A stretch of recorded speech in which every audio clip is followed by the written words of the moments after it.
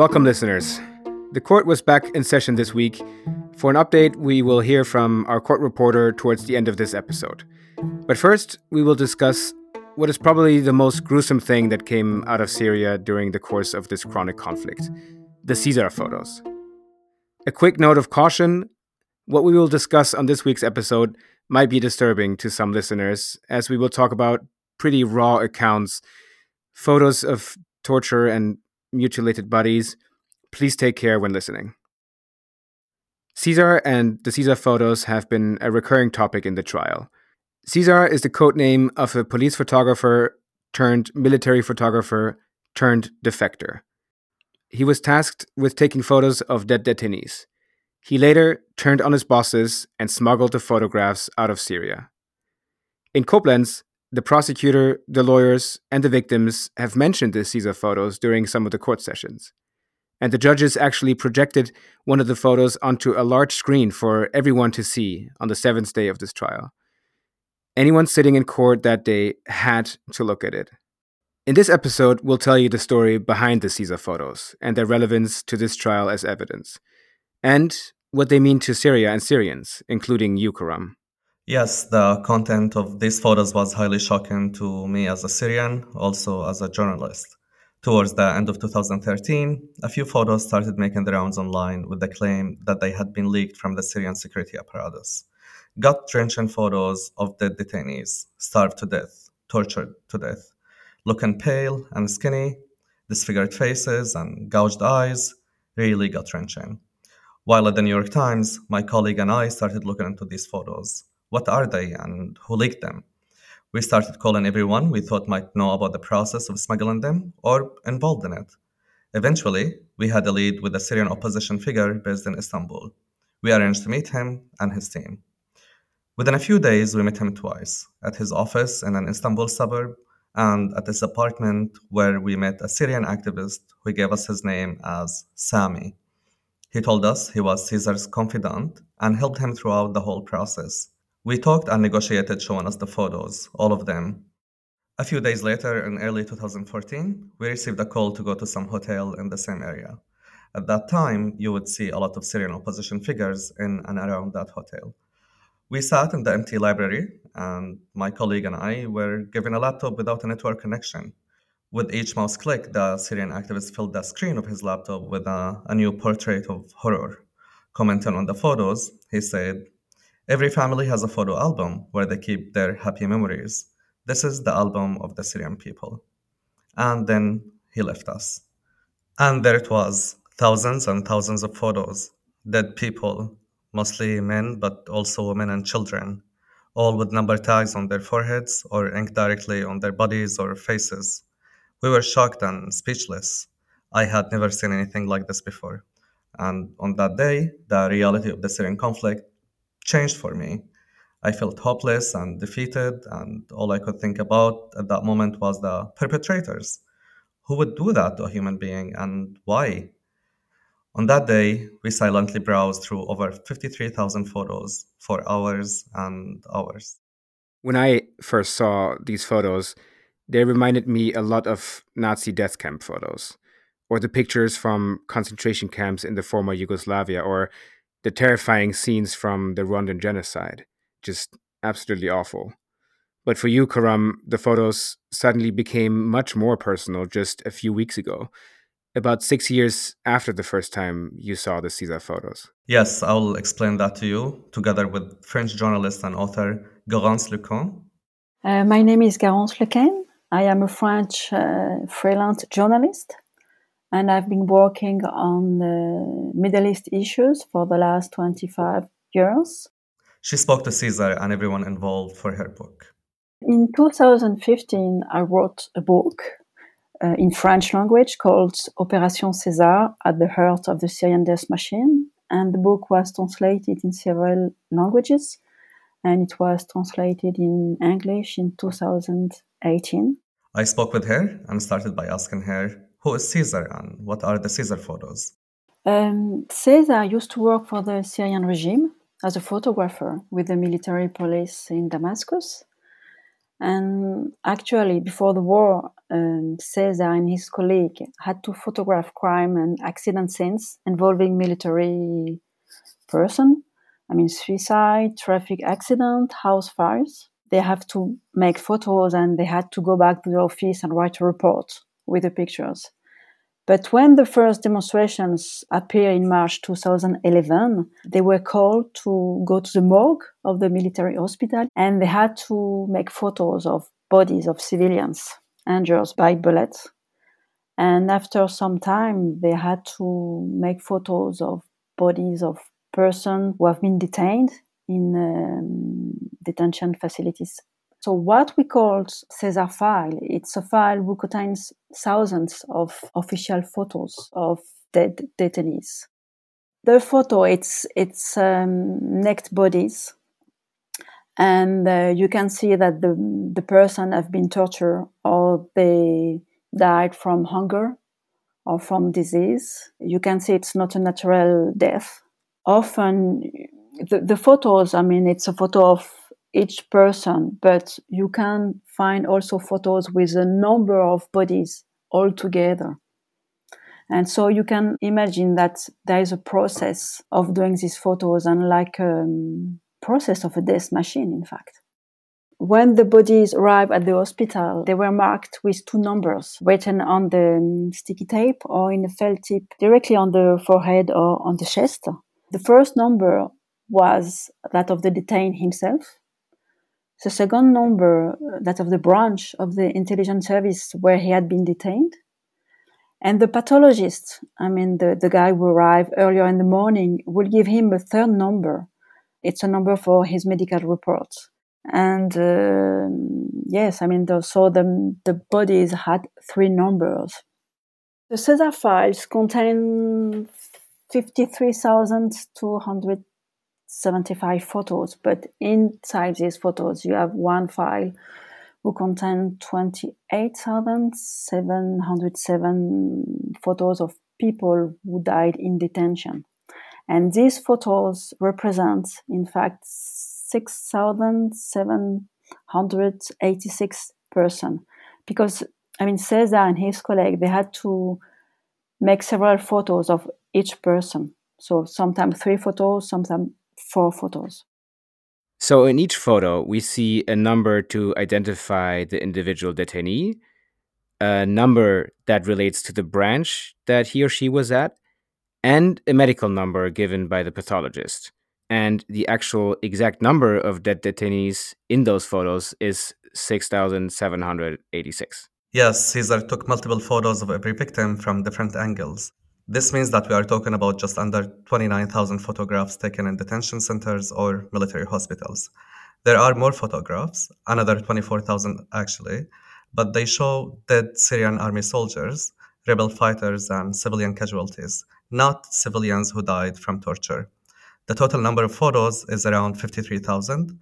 Cesar took these photos between March 2011 and August 2013. So August 2013, that is when this military police photographer, later codenamed Cesar, defected. Cesar, when he understood that he will have to make photos of these dead bodies of these detainees who have been killed inside detention facilities, when he faced with the accumulation of bodies, he wanted to quit his job. He wanted to defect. But he went to see Sami, and Sami, he was activist in the revolution. And Sami was a long-time family friend. He was a construction engineer, and the 2 men had known each other for over 20 years. So Cesar went to see Sami, and he told him, I must go. And Sami answered, no, you have to stay. Because Sami understood the value of these photos. This photo was the evidence of the crime of this regime. And so Sami and Cesar decided to collect these photos over long months in order to accumulate as many photos as possible. And from spring 2011 up to summer 2013, Cesar copies thousands of them onto flash disk, and he smuggles out of the military police headquarters, hidden in his socks or his belt. And Sami took it and kept them on several hard drives. And in the summer 2013, Cesar felt threatened. So he was smuggled from Syria by opponents of the regime, and Sami left the country too. It's really quite a thriller story how he slowly managed to smuggle those photos in batches out of his workplace and eventually take a dangerous journey to get himself and his family out of Syria. And let's just pause for a moment on the fact that this guy was just your average police photographer. Traffic accidents and crime scenes. And then he finds himself taking pictures of people who are tortured to death, day in and day out. Suddenly, that was his job. And it just begs the question, why was this even anyone's job? Why would the government document its own crimes? Okay, these questions, it's difficult to answer it. I mean, there are several reasons. Maybe the first reason is Syria, the regime used to record and file every bit of information, every document. The regime documents everything so that he will forget nothing. It's just like the communist era Eastern Bloc used to do it before. And so for 50 years, the military police have recorded details of accidental deaths involving the military. So after the start of the revolution and during the war, they kept doing the same routine. And Cesar was doing the same routine, but not only with soldiers, but also with detainees. Maybe the second reason why the regime archived such photos, it's the state suspects everyone. There is a culture of fear in the regime. No one trusts anyone. And the guy who obeys orders must show that he has obeyed them. So he must convince his superior for fear of being arrested and put in jail without trial. So they archive and the documents. And maybe in addition, we can find a third reason. The photos have been used by the intelligence services to inform families of the fate of their loved ones without having to produce an actual mutilated body. So they will have a death certificate saying that the death was due to natural causes like heart attack. But to have this death certificate, you have to be sure that the guy is dead. So the photos will show that the guy is dead. But of course, the deaths of prisoners due to hunger or torture is secret. But the event is recorded and you have a death certificate about it. So the last reason, maybe it's because the security services and Bashar al-Assad himself, they have a feeling of impunity. They couldn't imagine that one day they will be called to account for their abuses. They never thought that these photos will get out and be seen by the world. So we don't know exactly why the regime archived such photos, but we have several reasons.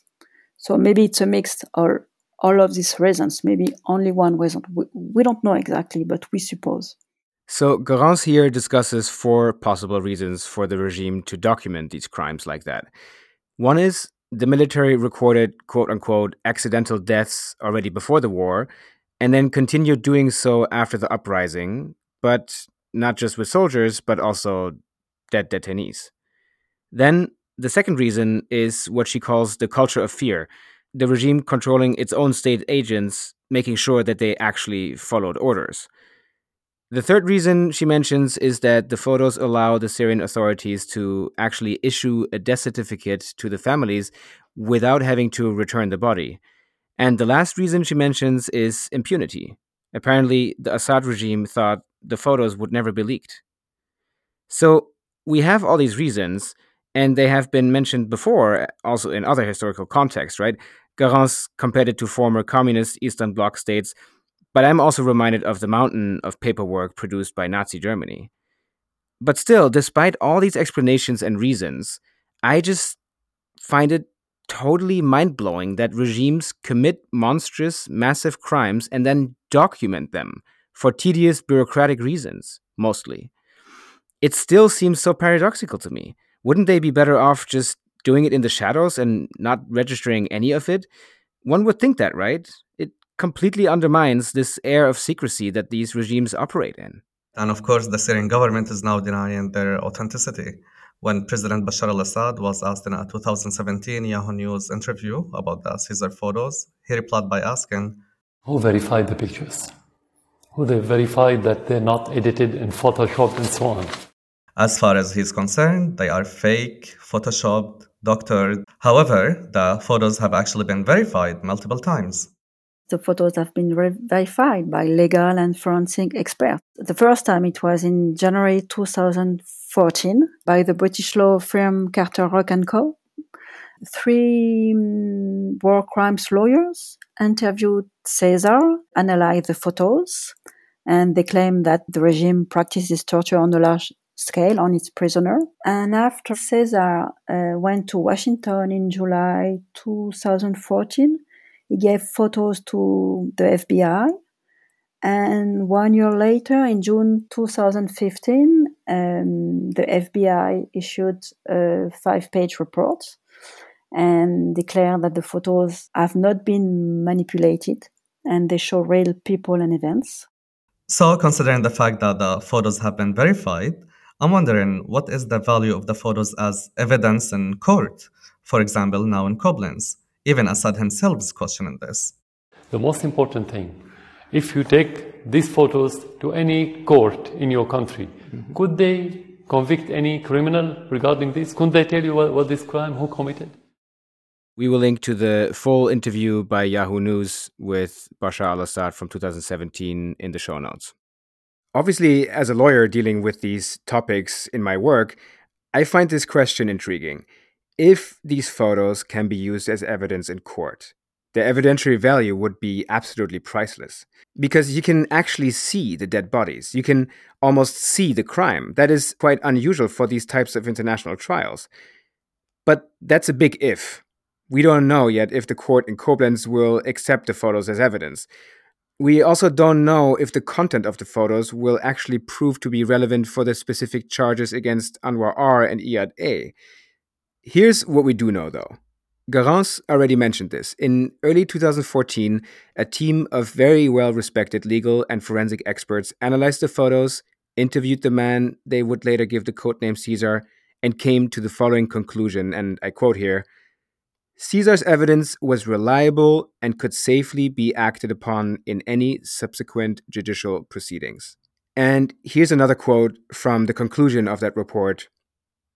"The inquiry team is satisfied that upon the material it has reviewed, there is clear evidence capable of being believed by a tribunal of fact in a court of law of systematic torture and killing of detained persons by the agents of the Syrian government. Such evidence would support findings of crimes against humanity against the current Syrian regime. Such evidence could also support findings of war crimes against the current Syrian regime." This report was shared with the United Nations Security Council in April 2014, so it became public then and was circulated widely. It's still available on the UN website. We will include a link to it in the show notes, but beware, there are really gory descriptions and sample photos in there. If, after all this, the German prosecutor decides to submit the photos as evidence, the Koblenz court will be the first court to test their legal value. Whatever the outcome, it will set an important precedent for trials to come. To get some more insights on the legal elements of the Caesar story, we talked to Patrick Croker. Patrick is one of the lawyers representing victims in Koblenz. He also leads the Syria Justice and Accountability work at the European Center for Constitutional and Human Rights, ECCHR. We asked him how the photos ended up with the German authorities after Caesar smuggled them out of the country. These images have been then given to the authorities in Liechtenstein, which then kind of distributed them on request to other prosecution authorities, worldwide, basically, including the German ones. And so in Germany, they were in the focus of the investigative work that was being done. And it was already announced by then that each and every picture was being examined by medical forensic specialists and by data analyst specialists for building cases and to be part of case files. And of course, it's a very difficult task, but it's evidence-wise super important because they will be presented really as evidence of a killing of a specific person, whereas normally in law, to prove a killing without having the body, we all know that from TV. Basically, it's really important, and we will probably never see these bodies, and even the families won't, because nobody knows where they are, etc. But here, this can be the proof. But for that, of course, there must be a medical forensic specialist being able to examine the photo to make sure, yes, that person is dead, and I can say maybe this and that about the potential causes of death, etc. And it's a very cumbersome task. It takes a lot of time. We must also think about the vicarious trauma that can be triggered by having that as your job. To do that 8 hours a day is not even possible. So they had also reduced working hours on these images, etc. Reduced working hours, vicarious trauma. These are also topics that we deal with here on the podcast team. I was thinking about it just last night. During the afternoon, I looked back at some of the gruesome Caesar photos and told myself that I would do something fun and relaxing afterwards to compensate. And then in the evening, I ended up watching a film that also showed pretty terrible scenes of torture. Not smart, not good for the soul. We all need to be aware of this and give ourselves breaks. Anyways, back to Patrick. We wanted to know what he thought the Caesar photos would mean in terms of evidence generally, and for the Koblenz trial specifically. His reply was a mix between optimism and caution. The evidentiary weight of these images, it is enormous, because it's not only proof in my eyes of these thousands of victims of each and every individual killing linked or linkable to a detention facility that is reflected in the number, etc. There are other information we get from that, because there is another number, which is the detainee number, that might also appear in other files. It also gives is evidence of the systemacy of these crimes, the scale. So it's very, very important in many ways. Given this trial, speaking about the trial of Anwar, there is still some insecurity attached to that. How far they will be used for showing individual killings in Al-Khatib branch, because the time when these images were taken extended the time of Anwar's tenure, so to say, in Al-Khatib branch. After September 2012, Caesar continued to work and to add images to this volume of images that he then handed over. Can we trace back which image directly stems from what time? I don't know. If we can't, then I see the problem that in dubio pro reo, as it says in Latin, we might need to basically always assume the best case for the accused, that all images from Al-Khatib were taken after September 2012, and therefore after Anwar had left office. But this is one of the open questions that will be determined throughout the trial, I would say. Thank you, Patrick. We are very curious to see how the Caesar photos will continue to play a role in the Koblenz trial and beyond. The photos came to light in the end of 2013, but according to Garance, they have not resulted in that much concrete action. Yes, it was a shock for a lot of people, but in fact, these photos spur outrage, but not action. Because this file contains photos of detainees who died under torture, starvation, or untreated disease in the regime's prisons. And these photos are very disturbing. They are inhuman. You would like to believe that these images are a thing of the past. And we would like them in black and white, but they are in color. And they are today, they are from now. Garance, thank you so much for your time. You're welcome. Thank you, Karan. Shukran. Ma salama. Before 2013, families of people who disappeared were in the dark about the fate of their loved ones. Where were they taken and what was happening to them? The Caesar photos answered some of these questions. They shone a light on the darkest, most secret part of the Assad regime's practices. They confirmed people's worst fears. Up until today, families come across the faces of their loved ones in the Caesar photos. I have come across photos of two people from my hometown and one of a distant relative. And just a few weeks ago, my aunt sent me a photo leaked by Caesar showing a young man, dead and starved, and she was sure it was her son. And I was sure it was him, my cousin. He had the same eyebrows and he had the same eyelashes. We were positive it was him. We do not know anything about him since the end of 2012. He went to grab some food, but never came back. She saw that photo and cried for 3 days. I contacted Ibrahim Al-Qasim, a member of Caesar Files group, and arranged for a call with my missing cousin's sister. He found for us the other photos of this dead detainee, and after many questions about body marks and surgeries done or not, facial hair and other physical description, it was not him. And I was relieved it was not him. But also my mind was stuck on the young guy in the photos. Who is he? And did his family identify him, or is he still a number? My cousin, Ahmad, was a friend of mine. I looked up to him, and we were close. He might be in another photo that we haven't seen yet. He might be alive, we don't know, but he has been missing for 2,819 days. I'm really sorry for you, for your aunt and your family, and well, let's hope for the best. Thank you, Fritz. It's time to hear from our court reporter from Koblenz, Hannah El-Hitami. This week in court was dedicated to survivors, former detainees of Branch 251. The first witness's description of Branch 251 was actually much less gruesome than other statements we had heard before. So yes, he did say that there were overcrowded cells, that when he arrived he was pushed into the cell and he fell onto bodies, not onto the floor.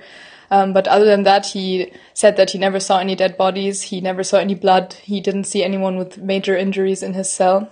But in the end, there was some confusion as to whether he had actually been in the Branch 251, because he said, yeah, it's called Al-Khatib branch, and it's also called the Air Force detention branch. And as everyone in the courtroom knows by now, that's not the case. So Branch 251 belongs to the General Secret Service, not the Air Force Secret Service. So in the end, there was actually some confusion whether he might have been in a different branch. Even though the topic of his statement was obviously not funny, he had a quite humorous way of talking about some of the points. For example, he was asked whether upon his release, he asked what was the reason for his release from Branch 251. And he was like, well, no, I didn't ask that. I just wanted to get the hell out of there. Something along those lines. And it sounded quite funny to many, and people were laughing. And Anwar R. was actually laughing so much that he was hiding his mouth behind his hand. I don't know why exactly he found that so funny, but maybe from a common understanding that in Syria, when you're released from prison, you get out of there. You don't ask for reasons. You don't ask questions. The witness on Thursday gave a much less humorous statement. He talked about the horrible detention conditions in Branch 251. He saw people die in the cell and being taken out of the cell. He himself received so much whipping on the soles of his feet during interrogation that he had a very severe infection on his foot. And at some point, he actually had to cry during his testimony, and his wife, who was in the audience, was crying as well. So the court had to take a break of 10 minutes for the witness to go outside and calm down. That's it from us this week. We want to thank you all for listening. Please keep sending us your questions, comments, and ideas. We want to hear from you. And if you are a fan of the podcast, please consider donating via Patreon. Doesn't matter which amount, everything helps. The link to our Patreon page is in the show notes. Thank you. Yeah, and before we go, we want to take a moment to thank the nonprofit organization Adalmas for their help circulating our recent Arabic episode. Adalmas's aim is to seek justice for the victims of war crimes and crimes against humanity through legal means. They seek to identify the perpetrators of these crimes through their online platform to present them to national and international courts. They make every effort to protect the privacy of those who provide them with information and to guarantee the confidentiality of the information that is shared with them. Have a look at their website and the Facebook group if you want. You can find them in the show notes. Next week, we will be back with an episode about the latest developments in Koblenz. See you then. See you. Branch 251 is created, produced, and hosted by Karam Shumali and Fritz Streif. Production assistance by me, Pauline Peek. Hannah Al-Hitami is our court reporter. This podcast is listener-supported. You can help keeping it going by subscribing, rating, reviewing, sharing it with your friends, and by becoming a patron of the show via Patreon. You can find a link to our Patreon page in the show notes. Thank you for your support.